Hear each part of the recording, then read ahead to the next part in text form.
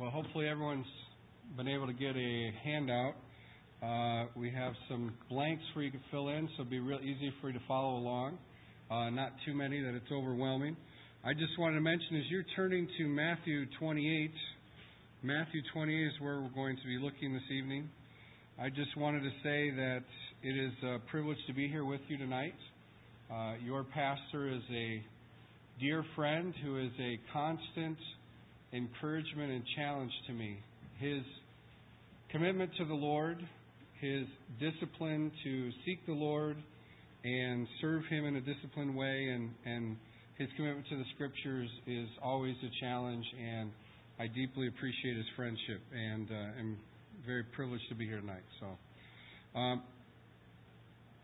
we're going to look at Matthew 28, and I'm going to actually read verses 16 through 20, but we're going to focus in on 18 through 20. I know very familiar verses, but trust the Lord will use the message tonight to be encouragement and challenge to all of us. In verse 16 it says, But the 11 disciples proceeded to Galilee, to the mountain which Jesus had designated. When they saw Him, they worshipped Him, but some were doubtful. And Jesus came up and spoke to them, saying, All authority has been given to me in heaven and on earth. Go therefore and make disciples of all the nations, baptizing them in the name of the Father and of the Son and of the Holy Spirit, teaching them to observe all that I commanded you. And lo, I am with you always, even to the end of the age. Let's pray before we get started this evening. Heavenly Father, we thank you for your word. We thank you for the recording of this conversation that has had dramatic effect on the church and continues to do so.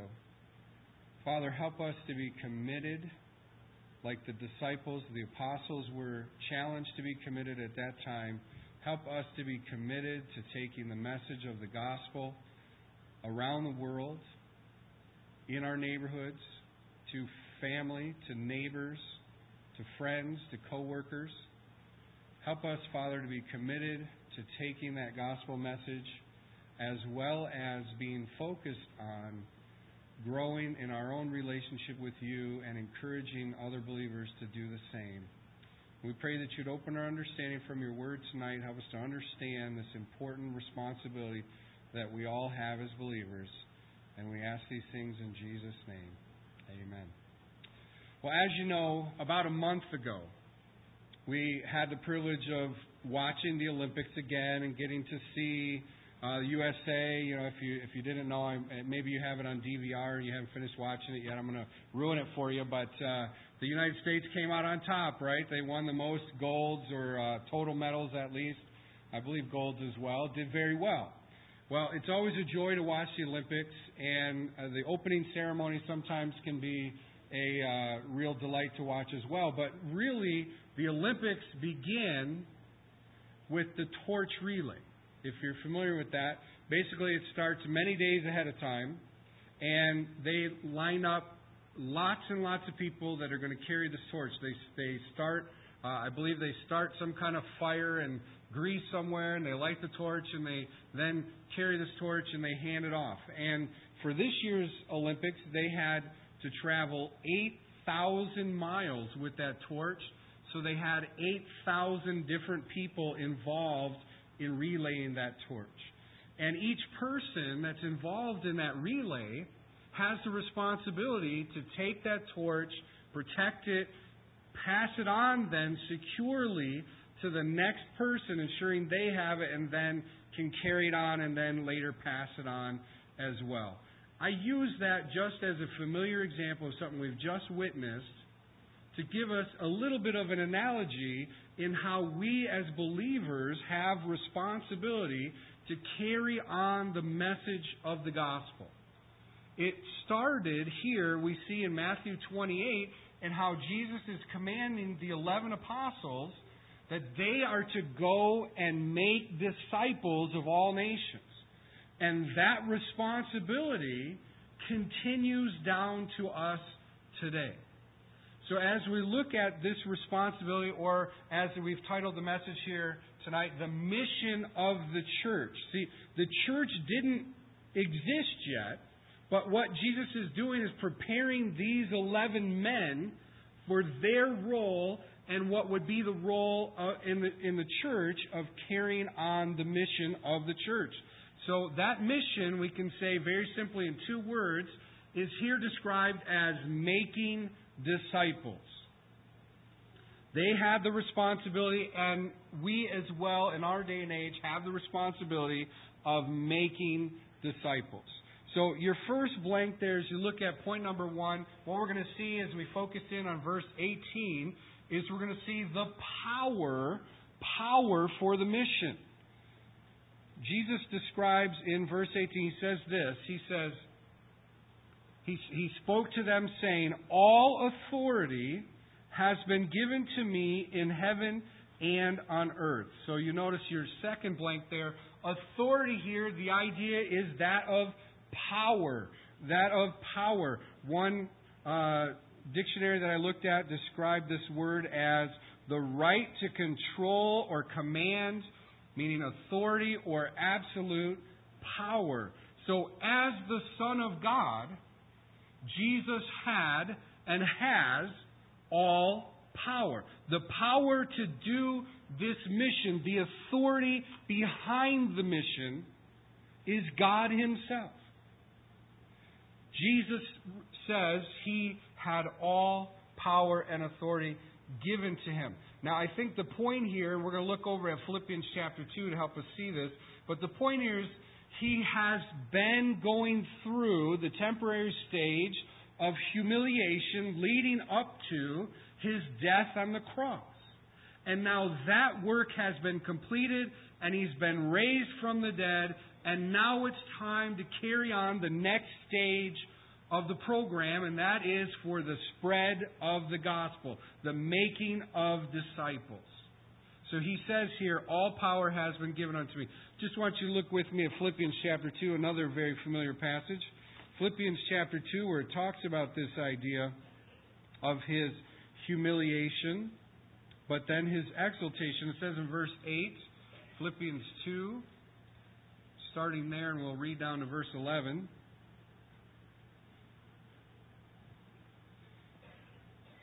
It says, being found in appearance as a man, He humbled Himself by becoming obedient to the point of death, even death on the cross. Verse 9, for this reason also God highly exalted Him and bestowed on Him the name which is above every name, so that at the name of Jesus every knee will bow of those who are in heaven and on earth and under the earth, and that every tongue will confess that Jesus Christ is Lord, to the glory of God the Father. And this is what is involved in our mission. We are calling people to bow the knee, to submit to Jesus as Lord. And He's saying here, He has received all power as the Son of God. He is God the Son, has all power, and therefore that is behind the mission that we are doing. Your next blanks there talks about the suffering servant has now become the risen Lord. Has now become the risen Lord. And the resurrection demonstrated that He was the Son of God with power, which is almost exactly what Romans 1:4 says. He is declared to be the Son of God by the resurrection. But we see here the power for the mission. We also see the basis for the mission is Christ's authority. He is the absolute sovereign authority behind the mission. The mission that we carry out as the church in making disciples is God's plan. It's God's mission. We are doing what God has determined we should do. Have you ever, in a work situation, had a situation come up when your boss or your superior wasn't around, and there was a crisis of some sort, and you had to be the one to deal with it, and you weren't exactly sure how your boss would or wouldn't support what you felt you needed to do. So you're kind of nervous about that support that you might get. Sometimes you act in that situation, you do the best thing, and your boss later finds out and they are positive and they commend you for it. Sometimes they're not happy with the result. We have that situation come up at times. But in this case, as a church, as individual believers, we have the God of the universe as our authority behind us, telling us to carry out this mission. We have the support of the God of the universe in doing this work. There is no king, there is no ruler, there is no politician that ultimately can stand in our way and tell us we're doing the wrong things and obstruct us, because God is behind this. It is His mission that we are carrying out at His command. Now, to be clear, yes, there are human authorities that can and do get in our way and cause problems. But the authority, the power behind the mission is God's. We do this work and we rely in doing this work upon the power of God. This is God's mission. This is God's mission. And so we do it under His authority and power, and therefore don't have to be afraid, don't have to have reservations, but we do it wholeheartedly without fear, striving to please and glorify God in the process. Because the work is God's. We have His power behind us. What I want you to also see, number 2, is that this mission is planned out. So point number 2 is the plan of the mission. So what exactly are we supposed to do? What is the plan?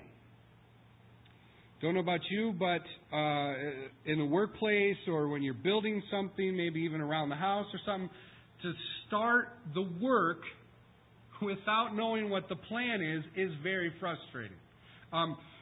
In my other job right now, as Pastor Elwart mentioned, I have 2 jobs. I'm assistant pastor up in Flint. My other job, I work at the university and I do IT support. Right now, the university is completely changing how they do things. So we're going through this reorganization. So what they're doing is they're changing out everybody's computers. They're changing what's put on those computers. And they're changing all of the support structure all at the same time. Now, thankfully, we are at least doing it department by department, so it's not total chaos. But sometimes we find ourselves not knowing what the plan is, what we're supposed to do, and so people just making their best guess. But thankfully, we have a very clear plan from the Lord, what we're supposed to do. And what is that plan? In verse 19, we have the plan. And it goes into verse 20 as well. It says in verse 19, "Go therefore and make disciples of all nations, baptizing them in the name of the Father and the Son and the Holy Spirit." On first read, you might think, and I do know that your pastor preached this about 1.5 years ago, so I believe he covered this as well. I was able to listen to some of it on the website. You got it.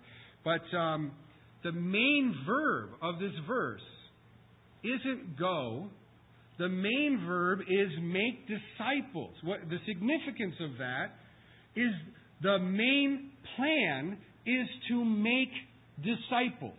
That is what we are called to do. That's what Jesus was commanding the apostles to do, was to make disciples, to make converts who would grow in the faith and be taught in the faith, walk with God, and eventually reproduce themselves as well. So the focus, the plan here, the main verb is make disciples. And as I was hearing that message, and I remind you as well, it's not just seeking for somebody to, as we say, get saved. It is for someone to come to know Christ and live for Him and learn to follow Him on a consistent and daily basis. Our goal, our desire as believers, as a church, we work together for the purpose of making disciples. Seeing people turn from their sin, come to trust in Christ, and live for Him and spend a lifetime learning what it means and striving to be what it takes to be a faithful follower of Christ. God's plan is for us to be involved in making disciples. The basic idea of the word disciple, the basic meaning, is that of a learner. Someone who is learning. And the one who the disciple is to be learning about, the object of their learning, is Christ. And He is also the objective.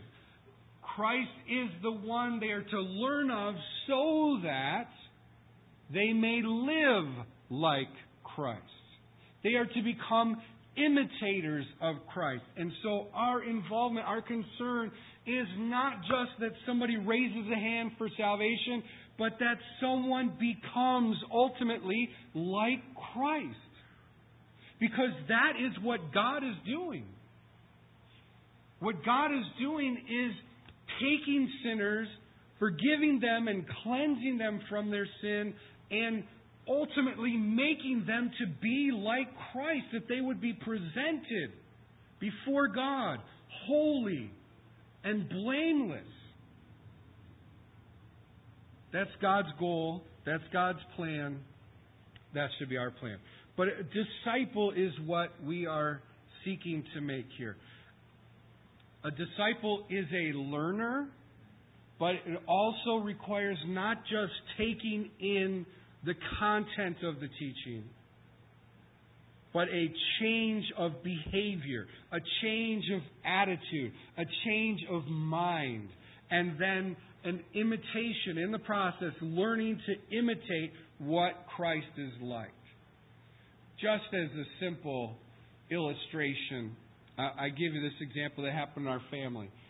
My oldest son, Michael, is now 12, and he's begun taking on the task of cutting the grass. Actually, he's done it in our family for a while, but he's also sometimes cutting grass for other people, and he's cutting the grass a lot. Well, one time, my wife Joanne and I had opportunity to go to a yard sale in the area, and we found a little toy lawnmower that was old enough for our youngest son, who's 3, to be able to have and to play with. So one afternoon we found this thing, just a $2-3 toy, able to bring it home, and Michael, the older son, just happened to be cutting the grass on that day when we brought that lawnmower home.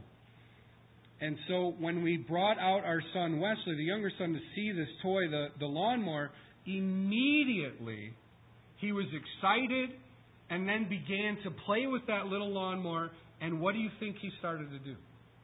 He immediately looked to see what his big brother was doing, and he tried to do the same kinds of things, and he's kind of looking over his shoulder to see what his big brother was doing, trying to imitate him. He was trying to follow his big brother.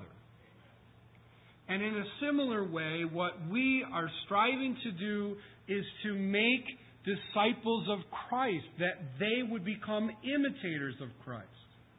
And an important part of that process as well is that we as believers need to be the right kinds of examples too.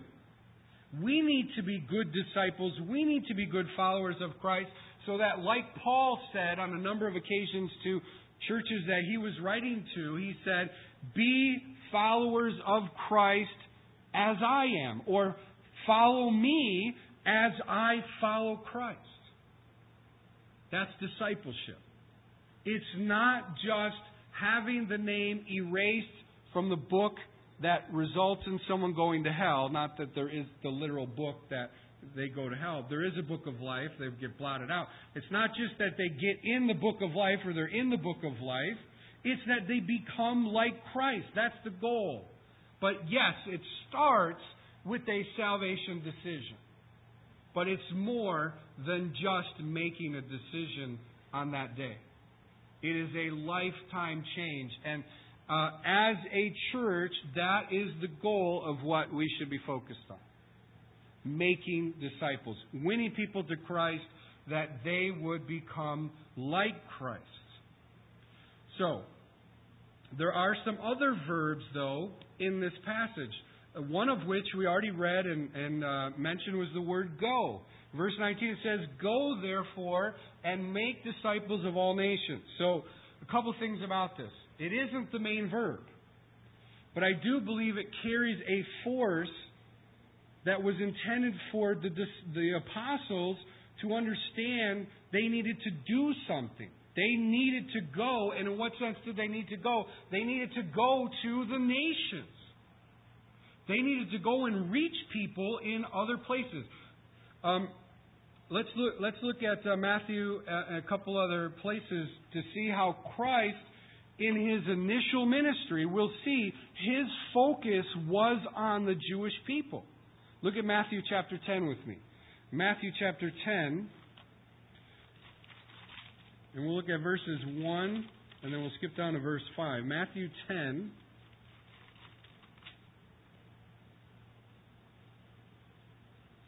Verse 1, it says, "Jesus summoned His 12 disciples and gave them authority over unclean spirits to cast them out and to heal every kind of disease and every kind of sickness." So Jesus is sending out His disciples with the purpose of removing unclean spirits and healing diseases, right? Verse 5. These 12 Jesus sent out after instructing them, "Do not go in the way of the Gentiles." They were to focus on the Jews. "And do not enter any city of the Samaritans, but rather go to the lost sheep of the house of Israel." Go to chapter 15, Matthew. Matthew 15. This is personally one of my favorite gospel narratives, interactions that we see with somebody in Jesus. And this is a woman whose daughter, I believe, has a demon. She's coming to Jesus. She's heard about Jesus. It says that she is from she's a Canaanite woman, verse 22, Matthew 15. She's a Canaanite woman. She began to cry out, verse 22, saying, "Have mercy on me, Lord, Son of David. My daughter is cruelly demon-possessed." Verse 22. Verse 23. He did not answer her a word. Verse 24. Finally, He answers. He answered and said, "I was sent only to the lost sheep of the house of Israel." And then verse 25, she bows down, asks Him to help. "Lord, help me." Verse 26, and He answered and said, "It's not good to take the children's bread and throw it to the dogs." So He's saying, you're not an Israelite. I'm sent to help the lost sheep of Israel. He does end up helping her. Her faith is demonstrated by her persistence in continuing to ask. And so He does give her eventually what she's asking. But it does show the focus Jesus had before His death and resurrection was upon the Jewish nation. That was where His primary focus was. But now in Matthew 28, as He's saying, "Go and make disciples of all nations." Now that the resurrection has happened, the gospel is going to be taken to the Gentiles. There are going to be people reached through the apostles and obviously through the people they've reached as well, because Jesus is commanding them to take the gospel to all nations. So there is a shifting of focus that happens in taking the gospel to the Gentiles. And if you read the book of Acts, a very familiar verse, 1:8, Jesus says that they were to be witnesses for Him where? Jerusalem, and in all Judea and Samaria, and unto the uttermost parts of the earth. And as you read the book of Acts, that's how you see it unfold. They start out in Jerusalem. It begins to spread out, partly due to persecution being one of the big reasons. But it spreads out, and then we see Paul going all across the globe with the gospel message. And it's connected to this mission that Jesus gave here in Matthew 28. And we, as Gentiles, thank God that it did, right? Because that means the West got the gospel, which means we've heard the gospel, we've had opportunity to trust Christ, we have become believers because the gospel did go out to the world. Thank God for that. So there is a command here that they need to take the gospel to all nations. But this should not be misunderstood to mean that this passage only applies to foreign missions. The work of making disciples, as we talked about in Acts 1:8, happens everywhere. It happens in our local area. That's Jerusalem mentioned in 1:8 for them, but that's Royal Oak for you, or your areas where you live as well might be included in that. Surrounding cities, it is okay to reach people in Troy as well. Obviously, you don't want to be just stealing church members, of course, but we do, as we have opportunities around us, share the gospel wherever we're at. Whether it be work, our neighbors, family, friends. The point is, the gospel is not to be bound. It is to go everywhere, and it is to be our desire and our obligation to be seeking to make disciples in all places. We also see here that they're given the command as well to, another verb here, but it's not in the form of a command, but it is what they are to do, and it's part of making disciples, is that they are to baptize them. They are to baptize them. It says, baptizing them in the name of the Father and the Son and the Holy Spirit. So, upon a profession of faith, a new believer is to be baptized. And Jesus is here establishing the connection between profession of faith there and the important obedience step of being baptized. And we see, in mentioning here, he mentions the name of the Father and of the Son and of the Holy Spirit. The word name is singular, but yet we have reference to three persons. I believe this is a very clear reference to the Trinity. The initial act of obedience the believers are supposed to do in becoming baptized is becoming part and becoming identified with the triune God. And they do that by profession of faith and becoming baptized. They are baptized in the name of the Father and of the Son and of the Holy Spirit. And we see from the book of Acts that profession of faith, receiving the Word, it talks about in Acts 2, and being baptized then led to them being added to the church, which is how we also in our day practice. Upon a genuine profession of faith and baptism, we receive a person into membership in the local church. In addition to baptizing, another key part of making disciples was that they were also to be taught. In verse 20 it says, teaching them to observe all that I commanded you, and lo, I am with you always, even to the end of the age. In addition to baptism, another key way in which they were to make disciples was that they were to teach. They were to teach. It says they are to teach them. Who's them? Them are the ones that made a profession of faith, that have trusted Christ and have gotten baptized. Then you teach them, and what do you teach them? What's the content? He says you are to teach them to observe all that I have commanded you. Where do we find the content of what we are to teach new believers? The Scriptures, right? The apostles at that time didn't have the New Testament Scriptures, but they were going to write it. Many of them were directly writers of Scripture. Many others were influencers of those who did write the Scriptures.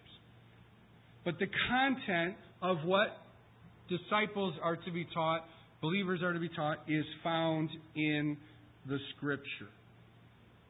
And that is why I know, from knowing your pastor and knowing your church being of a similar mindset to our church as well, is that the emphasis here is on teaching God's Word, teaching and preaching God's Word.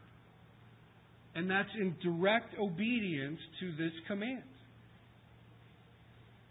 And while teaching and preaching is absolutely critical for the church, it's also not the only way in which there is teaching that takes place.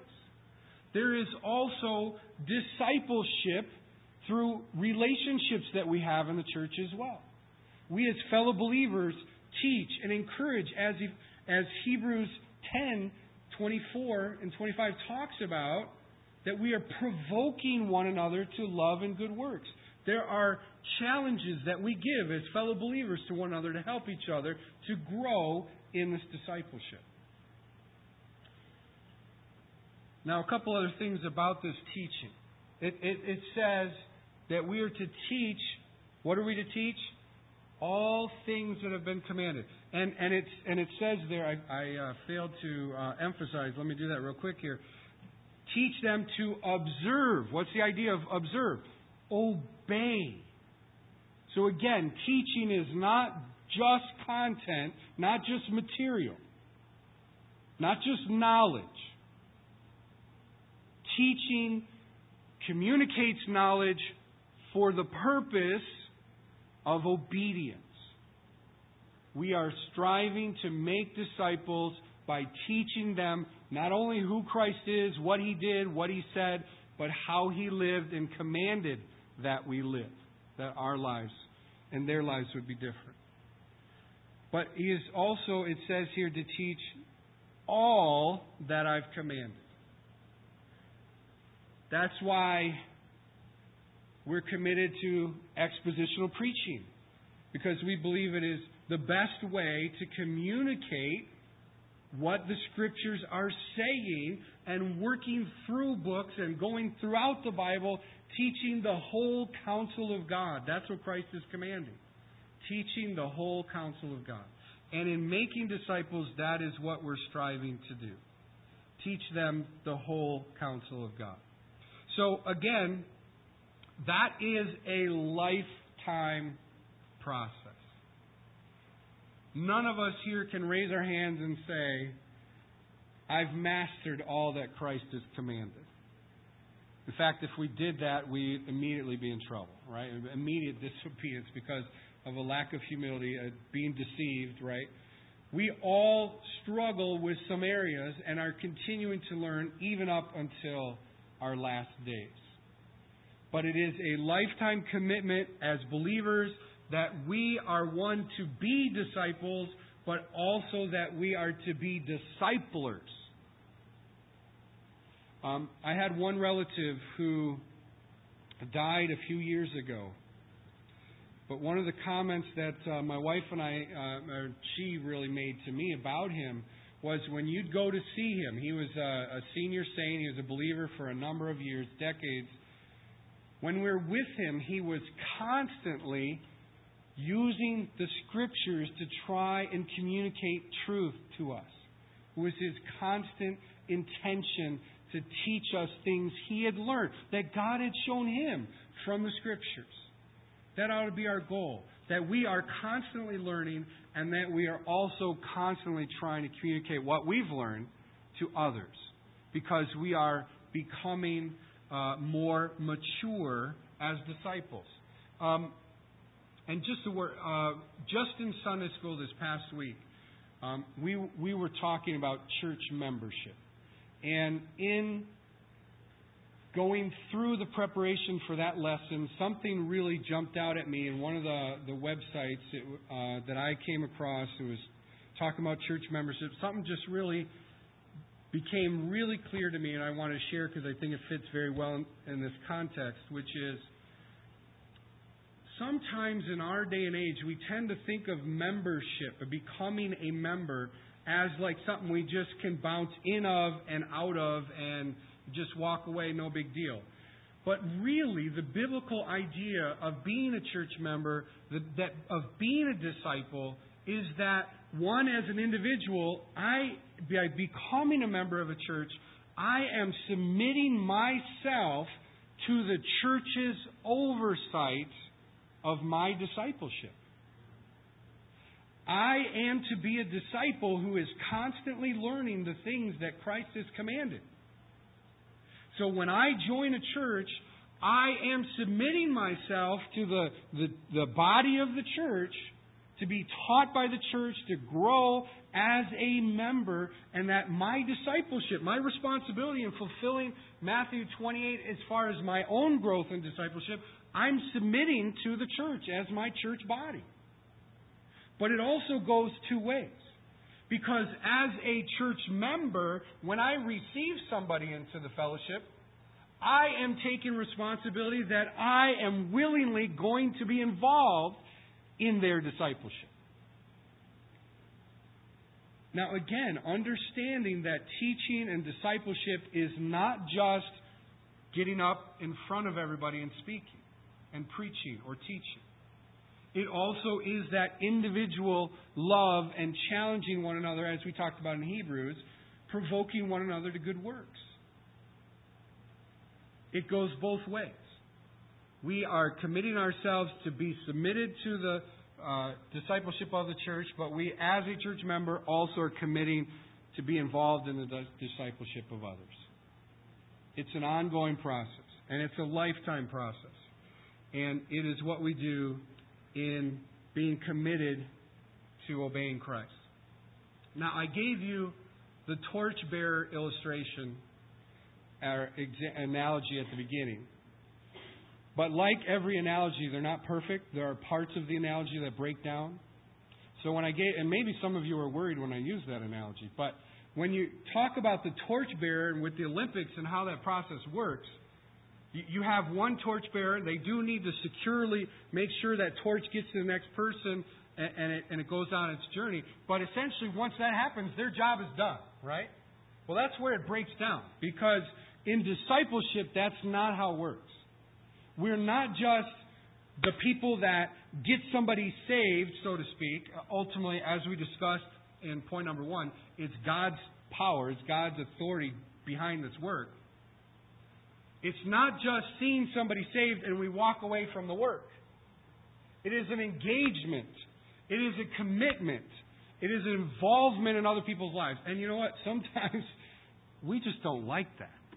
Because sometimes we're concerned that people are getting in our business. But as fellow believers of the same body, we are to lovingly help one another grow in Christ.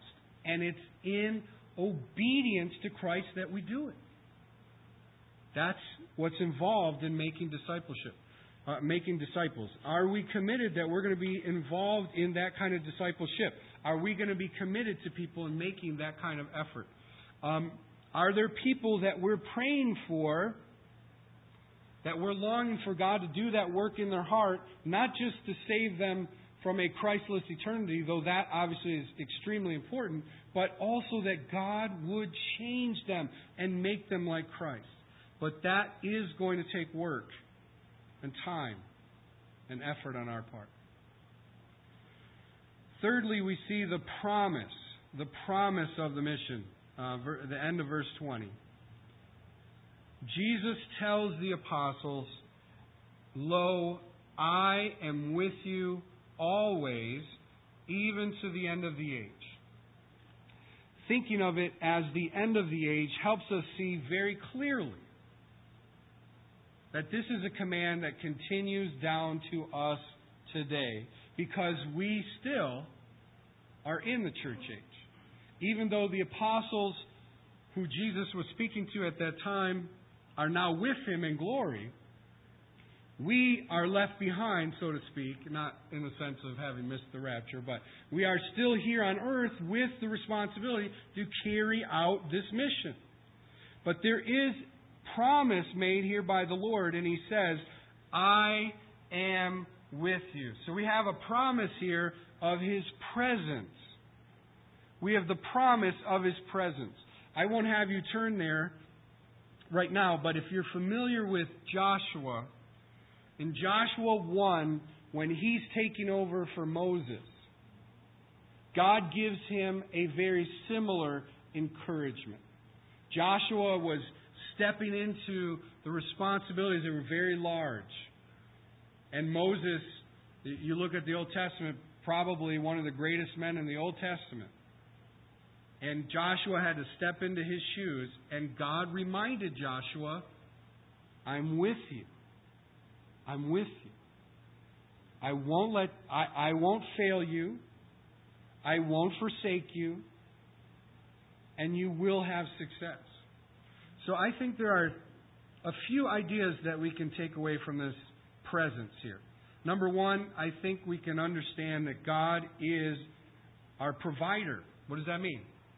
God is our provider in that He is going to give us the power or the equipping, or you might even say the grace, enabling us to do this work. We can do this work because it's God's work. He's commanded for us to do it, and He equips us to do it. He provides the strength. He provides the power that we need to do this work. He gives us the substance that we need. He provides the comfort. His presence is a comfort, a reassurance, squashing fear.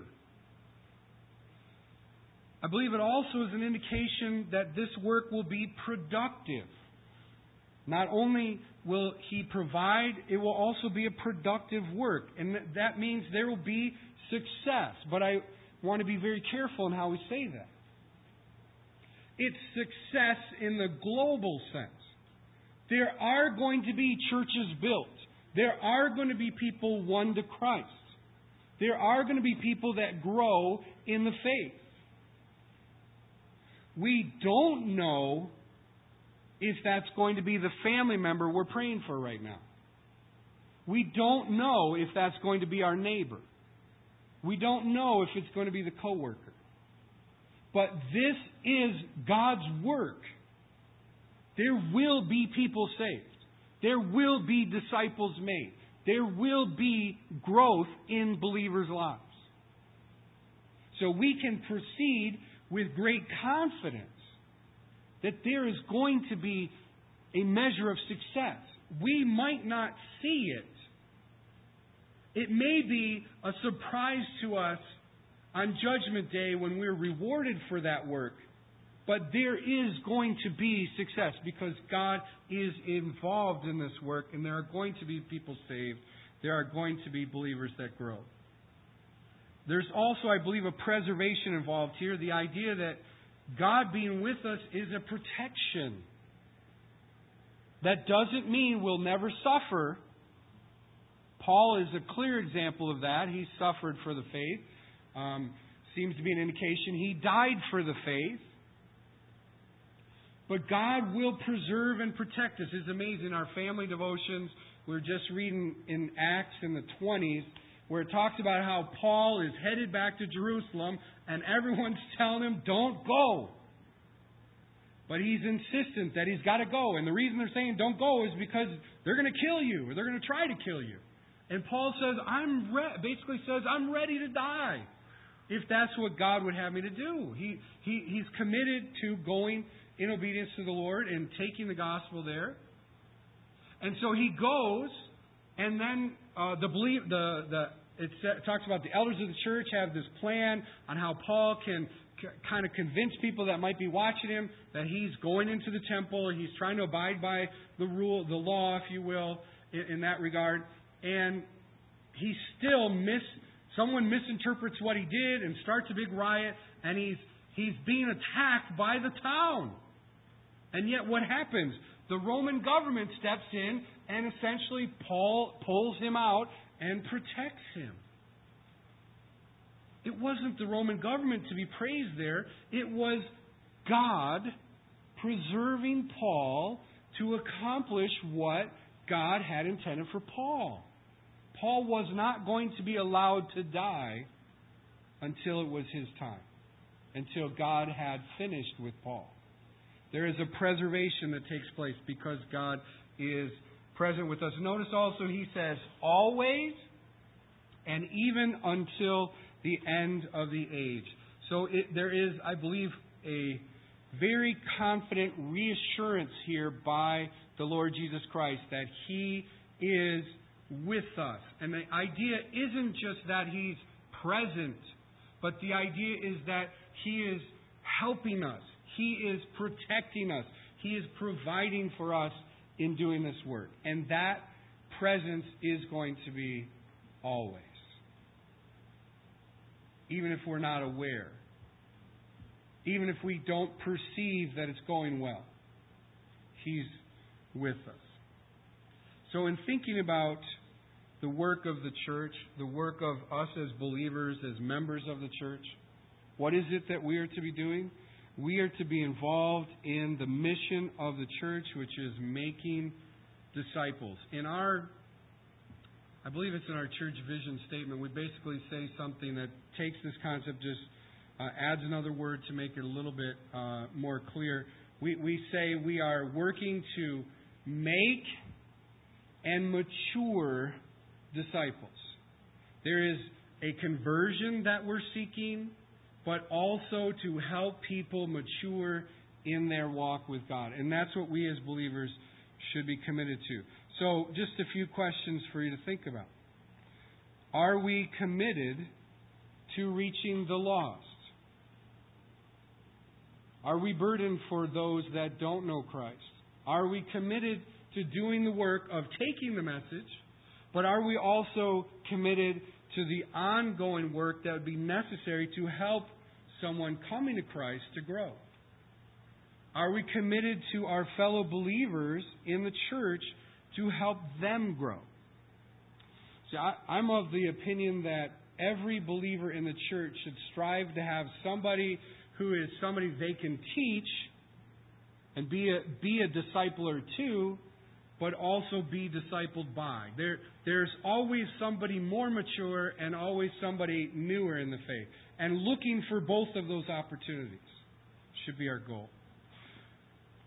I mentioned that God being in the work, it being His work, and Him being with us means there will be success. But on the human side of things, we don't always know what that is and what that looks like and when that's going to happen or if it's going to happen in the way we're thinking at all. I just wanted to share with you as we bring it to a close here about a man who was a missionary and didn't see, humanly speaking, a whole lot of results. So I've taken some things I've gotten from a website that talks about this man's life. His name, maybe some of you have heard, is Samuel Zwemer. I think it's Zwemer. And he was a missionary in the Persian Gulf, throughout Arabia, Egypt, Asia Minor. And it is said here that after 38 years of missionary work, he had seen his efforts produce fewer than 12 conversions. Fewer than 12. That's less than one every 3 years. Yet, producing converts wasn't his ultimate goal. He said, the chief end of missions is not the salvation of men, but the glory of God. We are faithful to God's call in our lives, for no other ultimate goal than that of bringing glory to God. We may or may not see individuals converted. That is what we're striving for and we're praying for. But that may or may not happen. But ultimately, we obey God so that He is glorified. Notice what else this man went through on the mission field. It says, trials and hardships were present companions to him on the mission field. A partner in the early days on the mission field died suddenly after a short illness and was believed to have been poisoned. His younger brother Peter became ill and died in 1898, just 6 years after joining the mission. In another 6 years, Samuel's 2 young daughters were to die of dysentery.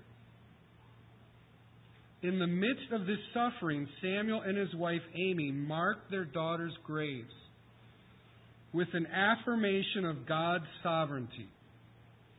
Worthy is the Lamb to receive riches. Here's a man committed to making disciples in obedience to God's Word. Spent 38 years working on the hardest fields and saw less than 12 people converted in his lifetime. But he was committed to the glory of God. He was committed to obeying God. And we as well should be committed to making disciples. The results ultimately are God's. We can't guarantee the conversion of anybody. We trust God. We pray and ask God. But ultimately, our goal, by the grace of God, is to make disciples, striving to make disciples, and leaving the results of that with Him. Let's pray. Heavenly Father, we thank You for the clear command of Scripture. It makes it clear that we are to seek to see others converted to Christ and to help them grow in the faith, understanding what You've recorded in Your Word.